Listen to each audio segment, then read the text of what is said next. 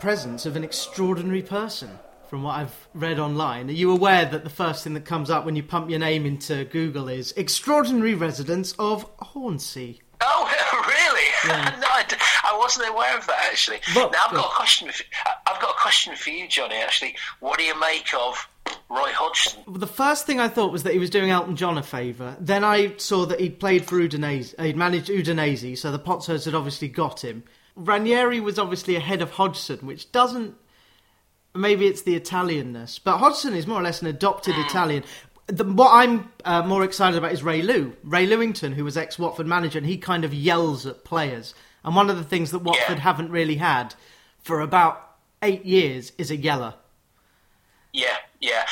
Do you know, although I love Claudio Ranieri and I love what he did at Leicester, he's not a shouter. He's a very genial kind of guy, and you kind of think, whoa, how does that go discipline-wise, with the squad? So, Hodgson, I think it's quite an astute signing, that. I think, as one of the best coaches in the world in the last 50 years, what these players need are not kind of technical guidance, because I was at the Norwich game with my brother, and there were some moments of genius. I mean, the fact that Josh King couldn't get in the game for an hour is a slight on the rest of the teammates. But if Hodgson can bring some youngsters through, that would be great, because I've just finished this book about the Youth Cup, and... Oh, right, yeah. I don't think Bradford are mentioned, so I apologise. I don't think they've even got to the final. Delighted, Marvin Close, to get you. We will go through your magnificent CV, but I've had many a professional writer in here, and you are definitely a pro at writing. Oh, bless you. It's true. That the facts don't lie. To quote Rafa Benitez, these are the facts. You have written a couple of books in collaboration with people, more than just a game. Football versus Apartheid, 2009. Yep. Hope Powell, My Life in Football, one of the came out in 2016. I remember reading that in Rains Park Library. Right. I read it. I think it had just come in 2016, so I remember reading it. Yeah. As soon as it came out. Not a million miles away from where Hope lives, actually, in Peckham. Yeah. It's back on the other side of London, but she's in Brighton now. She's on the south coast. Indeed, yes. Do you speak to her, or was it a professional engagement only? It started as a professional engagement. I mean, funnily enough, there was quite a similarity with the I Hope You Die of Cancer book, in the sense that I approached her quite some time ago about the idea of writing the book through a mutual friend of ours, Shelley Alexander, who used to be come out in charge of women's sport at the BBC. And Shelley kind of introduced me to her. Initially, Hope had said, "Oh, no, I'm not interested. Who wants to hear my story?" And I said, "Look, how about I come down to London, we meet up, and I'll tell you why people really want to hear your story." So she agreed to that. We went for a coffee that became 3 or 4 coffees. And I was basically sort of saying, look, number one, you're the first black national manager in this country, which within itself is like, really... landmark stuff. You're the first gay manager of an England side. You've overcome so much in your life to succeed at what you do.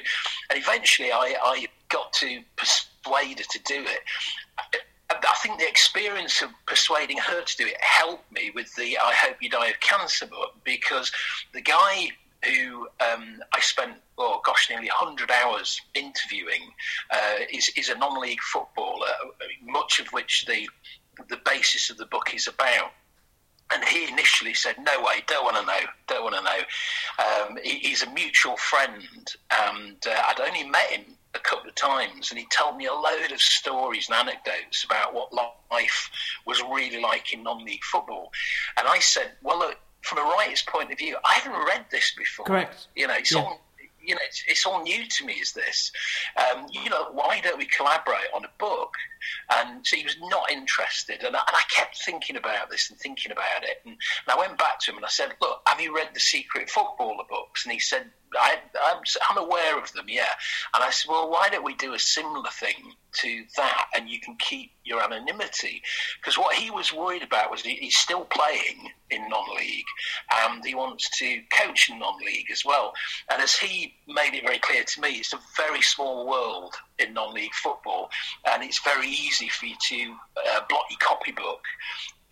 And particularly if you're thinking about going into coaching, it doesn't look so brilliant if you've got this opinionated book out, you know.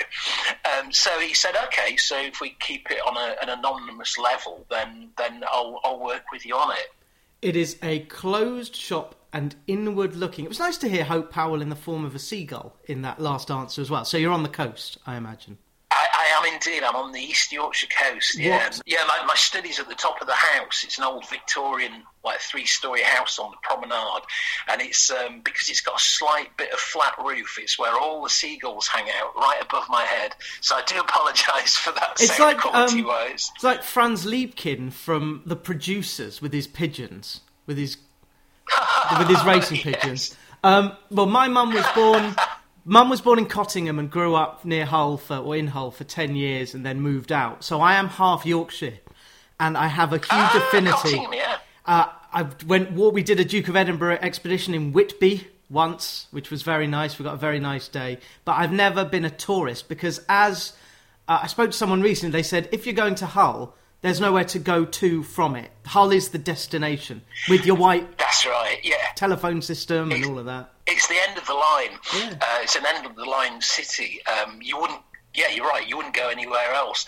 And I think it's quite a curious place. I'm about 20 miles north of Hull, and I go there a fair bit.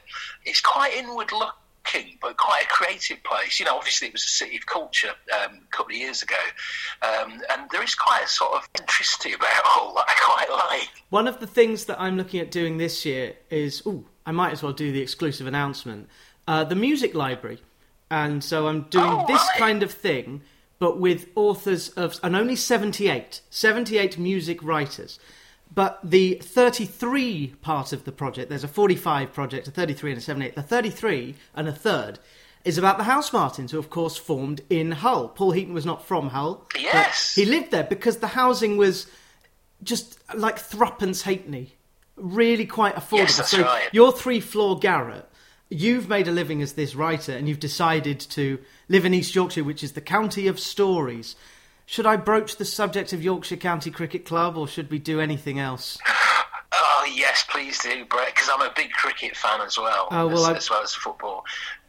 It's been a sorry tale. And yet so... I think if it can't wake up now to the fact that it needs to come into the 21st century, nothing will. And thank God we've got... It's Lord Patel in charge, and then there's a black Caribbean coach now. Otis Gibson. He's good. Great. Yeah. And yeah, Yorkshire is... Well, it was only a couple of years... When you were born, you could have played for Yorkshire. And no one from Manchester or London could have done. That's amazing. If that happened with Bradford... Oh gosh, we'd be even more doomed than we currently are. Well, first question, before I hope you die of cancer, is the book. So whenever I say that title, it's not to do with you, Marvin Close, or Player X, whom we must refer. There's no point guessing, because you'll never tell.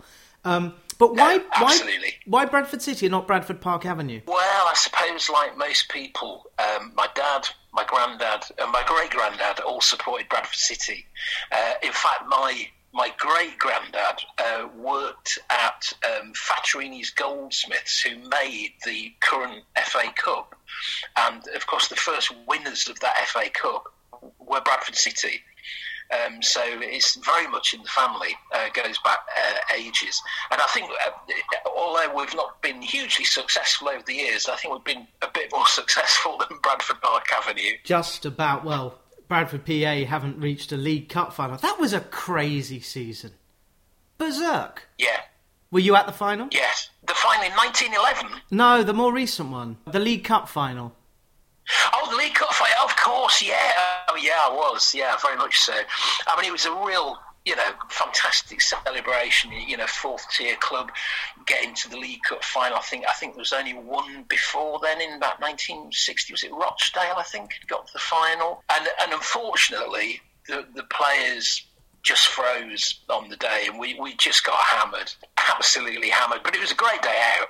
I may have been there. Part of me thinks I remember that. I obviously put it out of my mind because it was 5-0 and it was just ghastly. That's right, yeah. It was. Yeah, this was the Swansea side of Ben Davis, Ashley Williams, Nathan Dyer, Michu. I'm looking this up.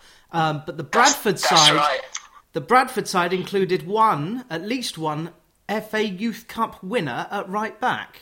Yes, his wife plays for England. Yep, his wife's the England captain. Yep. Steph is married to Stephen Darby, who has... Who has had a really quite rotten few years. Up front, he's from Bermuda. Yeah. He'll go right through you, Naki Wells.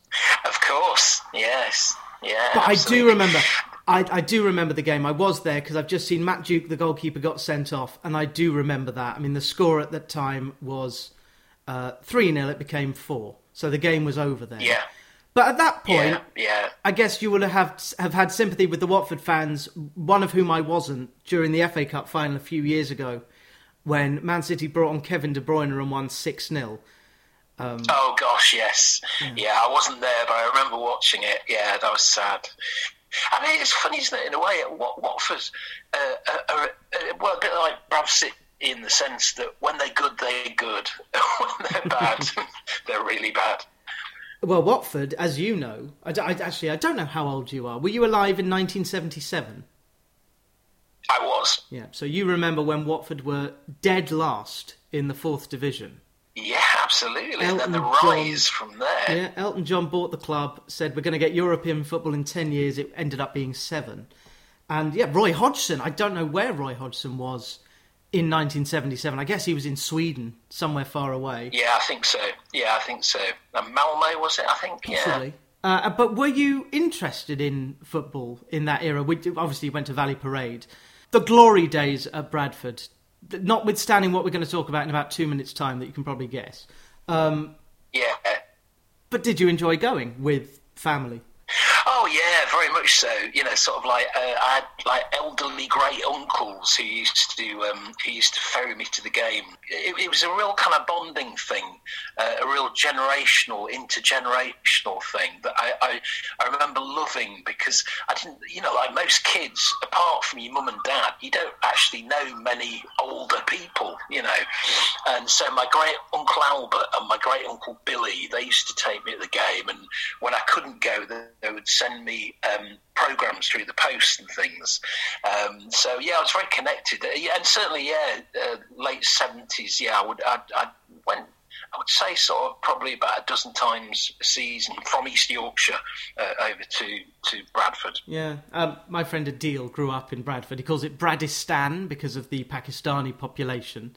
What I love about Bradford City over the last sort of 10 years or so is the fact that they've put a huge amount of work into trying to embrace all the different cultures in the city and get them into the club. Not just as fans, but like getting like mini leagues going with schools and things like that, just to make people feel comfortable about coming to football and feeling that they're not going to get slagged because they're not I don't know, bald white men. Yes.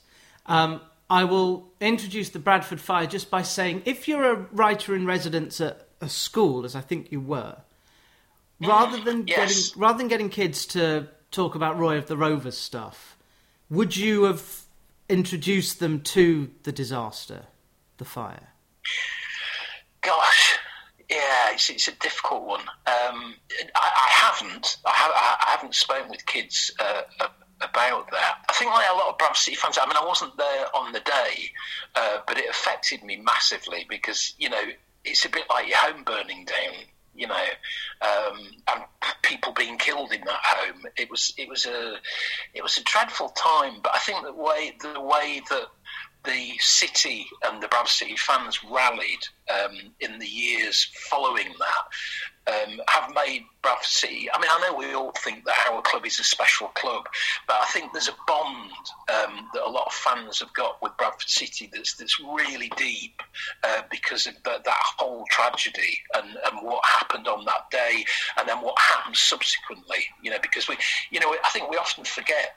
I used to be a journalist before I became a writer, and I would cover a lot of stories and then leave that story, go on and do another story, and you never really touch the aftermath very much. You know what I mean? It's the aftermath for a lot of people who were at that fire have lasted for 30 odd years. It still lives with them. It's a bit like Sheffield Wednesday, the Liverpool tragedy, that never goes away. Or indeed Aberfan in the 60s, and the Ibrox fire and the King's Cross fire, and we're seeing the party that they had, New Cross, the fire in New Cross, which got some TV treatment last year, and I'll pivot to that. We will talk about I Hope You Die of Cancer, Life in Non-League, which you've written with Player X. Over 100 hours of chat. I just want to say now, that must have been a hell to transcribe all those hours. Did you have some help? No, I've got my trusty shorthand. Oh, wow. That's brilliant. You see, Pitman, nowadays the kids don't need Pitman, you just waggle a dictaphone. But my mum was a secretary, so she learnt shorthand. And I imagine a lot of the old school journalists of the 70s and 80s would have done it. Did you have a personal shorthand? No. It's actually it's a shorthand that a lot of journalists use called T-line, which is it's sort of a simplified version of Pitman. I mean, I got up to, at my peak, I was about 150 words a minute, and I still do about 110 words a minute, and it's great for interviews because you haven't got all that massive time going through tapes and rewinding and all that kind of thing. As you're going along, you can just highlight which are the important bits that you want to come back to afterwards. Yeah. So although it sounds onerous, it wasn't at all, because I would just transcribe them after every Zoom call or FaceTime that myself and the footballer had. Because that was the other interesting thing. I mean, all of this was the interviews and then the writing of it was all done, obviously, during lockdown and, the beginning of the pandemic and everything. So myself and the footballer have literally only ever met in person once. All the rest of the time it's just been FaceTime and Zooming. So we got to know each other really well. I spoke to a couple of the guys who were involved in a website called These Football Times. One of them is in Spain, one of them is in, I think, Grimsby, another is in Liverpool. They've never met. Yeah. They only speak online, and that's it. You can have a human relationship with that, but I always say if you're doing it through Zoom, you can't, and why would you want to, but you can't smell, touch or taste someone. You can sometimes see them, so you're only left with hearing. You might as well be just doing semaphore with what's it called? Vexillation. Vexillary? Flag waving. Yeah, I've not heard of it. Oh, yeah. Yeah, right. Yeah, I'm trying to use my Latin, and it fell down. Because I would have loved to have been a journalist. You worked for the Sheffield Star. Was this the days of pipes in the offices and typewriters banging, or had you moved on to Apple Macs at that time? Oh no, we moved on to Apple Mac, without a doubt. All post kind of what they used to call hot metal, where literally printing presses. You were in journalism for how long, and was it more court reporting and cats up trees, or did you get some quite juicy stories? I kind of trained at the Sheffield Star. I was doing a PhD at Leeds University in educational history, and I just finished my second year of research, and this was back in the day when you did 2 years and then you were either offered a third year extension to finish your PhD with a grant, or they basically said, nah, forget it. And I was offered the third year extension, and I remember my professor saying to me, "Oh, there's a thesis that you should really read. It's down in the bowels of Leeds University Library. Go get it out." So I went to get this thesis, and it had been written in 1950, and I was the first person to get it out. Like 30, 40 years later, and I thought, this will be my thesis. What is the point of what I'm doing? And I started talking to a couple of friends of mine, and I sort of said, I'm not going to do the third year. I'm not going to. It's just ridiculous, is this? And I don't want to go into academia. I don't know why I'm doing this. I just want to write. And this friend of mine said, "Oh, my sister works for the Sheffield Star. I think they're looking for journalists at the moment." And so I rung them, and they said, "Oh yeah, but you'll have to get your application in by tomorrow." So I stayed up all night, got this application in. They took me in for interview on, I think, 3 days later, and told me at the interview, "Yeah, we'll take you on." So over the period of 3 days, I went from being a PhD student to a trainee journalist at the Sheffield Star in South Yorkshire, and I stayed with them for 4 years, and then I freelanced. I was actually a journalist full-time probably for about 6 years, something like that, and then I had a couple of years where I was kind of part-time getting my first writing commissions in radio and theatre, and part-time working as a freelance journalist, which was really precarious for a couple of years. But yeah, I mean, ultimately what happened was I got offered a writing residency at the Library Theatre in Manchester, and along with that, a couple of play commissions with it as well, which meant that I could kind of go quite happily full time then. And so I waved goodbye to journalism. I've not really done any for years and years, to be honest. It's just been writing. Yes, and the writing that you've done is enviable. It's not unenviable because of what you've done, and I'm going to have to praise it. So the average PhD thesis is read by tens of people. Just how many millions of people would watch Coronation Street when you were writing for them? Oh, blimey. I think that was around the time when we were kind of pulling 17, 18 million a programme. That is nuts. That is nuts. 4 channels. Yeah. So this would have been the early 90s, late 80s? So yeah, it was crazy. Absolutely. I mean, with Emmerdale, which I wrote about, about 75 episodes for Emmerdale, and that we were getting like 14 million, 15 million. And obviously, living in Yorkshire, yes, when people know that you work for Emmerdale, I mean, I couldn't walk down my local high street without 10 people stopping me to talk about last night's episode or whatever, you know. Well, that's the reason I wanted to be a songwriter, because if you're someone like Max Martin, you can walk down Oxford Circus to Bond Street, buy a very expensive handbag for a loved one, get out with the handbag, get on the tube, and no one would know you. Whereas I've seen comedians what happened with a headset so they're not disturbed. And I wouldn't want that life. But yeah, true. I should say so. I should say so. Yes. It's a wonderful place to live. And I would love to go there. I might have to go there, because if I'm writing this book about the beautiful side, I didn't really finish the point. The 33 and a Third book is about Carry On Up the Charts, which is my favourite album. And it's, those little Bloomsbury books, the 33 and a Third, about albums. They've done about 150 of them. I've done a lot of research on Paul Heaton, and that book I'm going to hopefully work on in the next few months. But I will want some writerly advice from you, Marvin, because you've written some books. Crazy People, about the Goons. Ton of Jollity, about Oliver Hardy. And you've also lectured at Leeds Met's screenwriting MA. I visited Leeds Met. I had a friend at Leeds. And I remember going up a few years after that to Elland Road. And I got up early, so I walked through Leeds Met's accommodation, because it's right by the station. Oh, right. And yes, it is, yeah. I would really have loved to have lived as a student in Leeds. I didn't even apply for it. I went to Edinburgh. But how long did you work in Leeds for? I was only in Leeds actually for a couple of years when I was doing the first 2 years of my PhD. But I do love it. I mean, I do go to Leeds quite a lot, and obviously Emmerdale Studios were based there at Yorkshire TV in Leeds. So I know Leeds really well.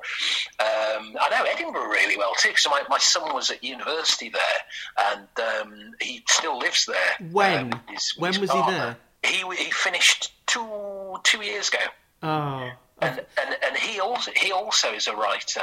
He's a science fiction writer, and his first novel, Tinfoils. Here's a good plug for my son. Plug away. His first novel, Tinfoils, came out last year, and it's it's a series of 3 novels that have been commissioned by Vulpine Press, who are based up in Edinburgh. Yeah. And the next one is out later this year. Yeah. And what science fiction-y pseudonym has he used? Oh, he writes under his own name, Jacob Close. Jacob Close, a graduate of a fine university.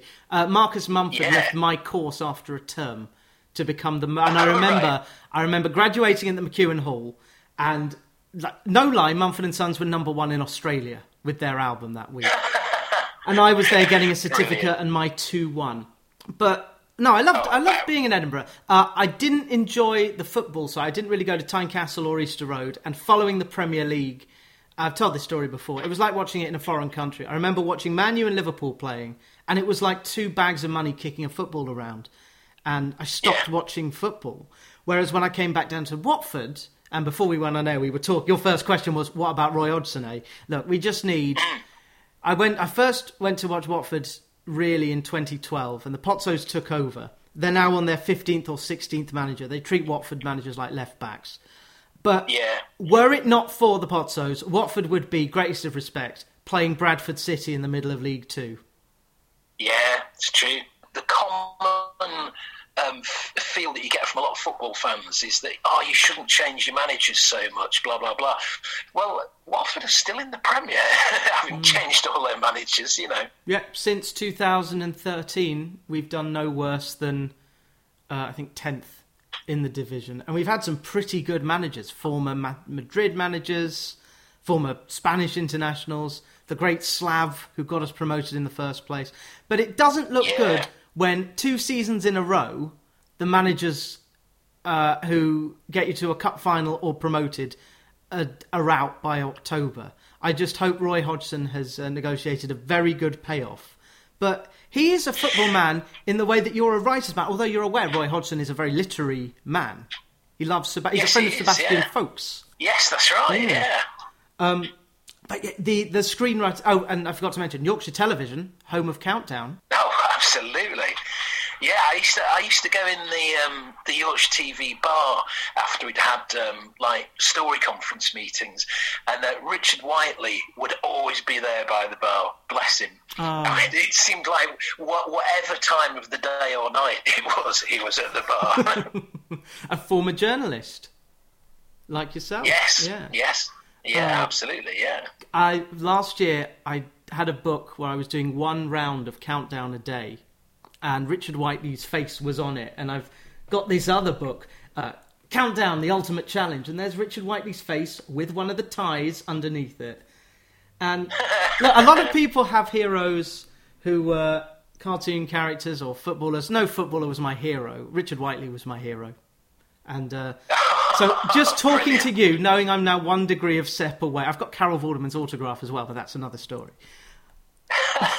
This has turned into like a writers' conference, but it's great. I love it. Thank you. In the second, I hope the listener does too. In the second half, we'll talk about this book. I Hope You Die of Cancer. But I want to briefly tell you that I'm writing a fiction book. Moz Winter is a fan of, let's call it Bradford City. Bradford have a terrible result on Boxing Day, and Moz, named after Morrissey, so that's the kind of age he is, puts up a video online and more or less says, here's what's going wrong with the team. Mr. Chairman, I wait your call. The chairman phones up the next morning and goes, all right then, we've sacked the manager, you're in charge. So I'm trying to write what is a novel but might well be a screen writing. And given that you've written storylines for Coronation Street and episodes of Emmerdale, what is essential that I do or not do in this story of Moz Winter, the football manager? Gosh. Well, I think the first thing to bear in mind is that if you're going to do it as like a screenplay for TV or film, the first thing that any company would come back to you at with is Ted Lasso, and say it's already been done, the football club and the manager and everything. I think it's better as a book, to be honest, because you might find that if the book were successful and notable, then you would find that people might then get interested in it for TV or for radio, even as dramatisation. So I would write the book first, which is what I'm more used to doing, writing fiction than writing screenplays. Save the cat at the end. How do I flesh out some of the characters so they're not just one-dimensional, they're not just ciphers? Because I worry about that when I'm writing fiction. The best advice is don't concentrate on your main character so much.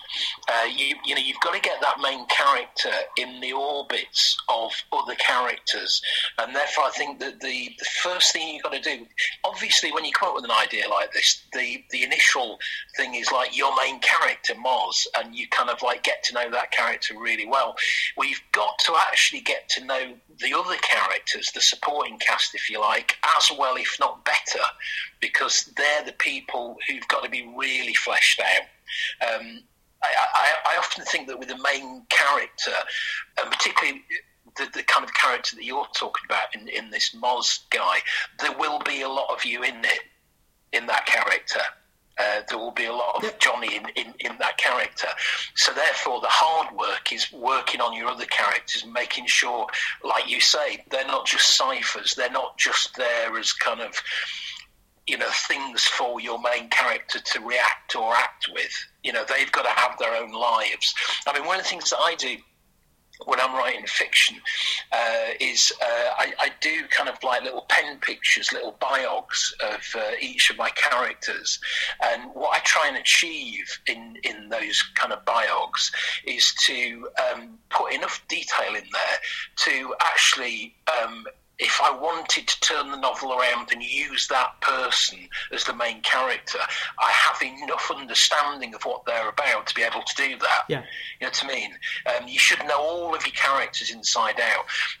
It frustrates me sometimes when I read new writing and the main character is wonderfully fleshed out, but all of the rest of them are all kind of so secondary. It's untrue. It's important to have a point, to decide from whose point of view the book is going to be from. Obviously, in your case, it's going to be from Moz's point of view, but we've also got to get to know all of the other characters really, really well for it to work. I will bear that in mind. I mean, the genius of Hamilton, aside from everything else, is that if you called it Angelica or Burr or Eliza, it would still work. Yeah. And that I realise now that's so important. And he's done that with Encanto. This new Disney. I don't know. You've got kids. You will have seen Encanto by now. Yeah, it's great. Really good. I think Miranda, she's a genius. Yeah, it takes a lot of work. And he started young. He started at like 4 or 5, but. He is such. I don't know why anyone else would bother. He's kind of like the Phil Redmond of musical theatre. Yeah, but also that he's so skilled in every area. You know what I mean? He's clear. I mean, like you, I know that he started young, and he started with a real kind of total focus on this is what I want to do. But he knew, once he got that focus, that he had to learn every area. So he's great on the direction front, the writing front, the music front, the acting front. He's a total one-off. Yeah, he's a polymath. He's an American treasure. And Marvin Close, I'm just looking at the fact that you've done a documentary about University Challenge makes you proximal to Bamba Gascoigne, the national treasure. I mean, that was really good fun. I can imagine. I watched the TV version of it, but I didn't know there was a radio version of it. I mean, there's the trouble is we could go on for hours, but we need to take some oranges at half time so we can reset and prepare to talk about non-league football.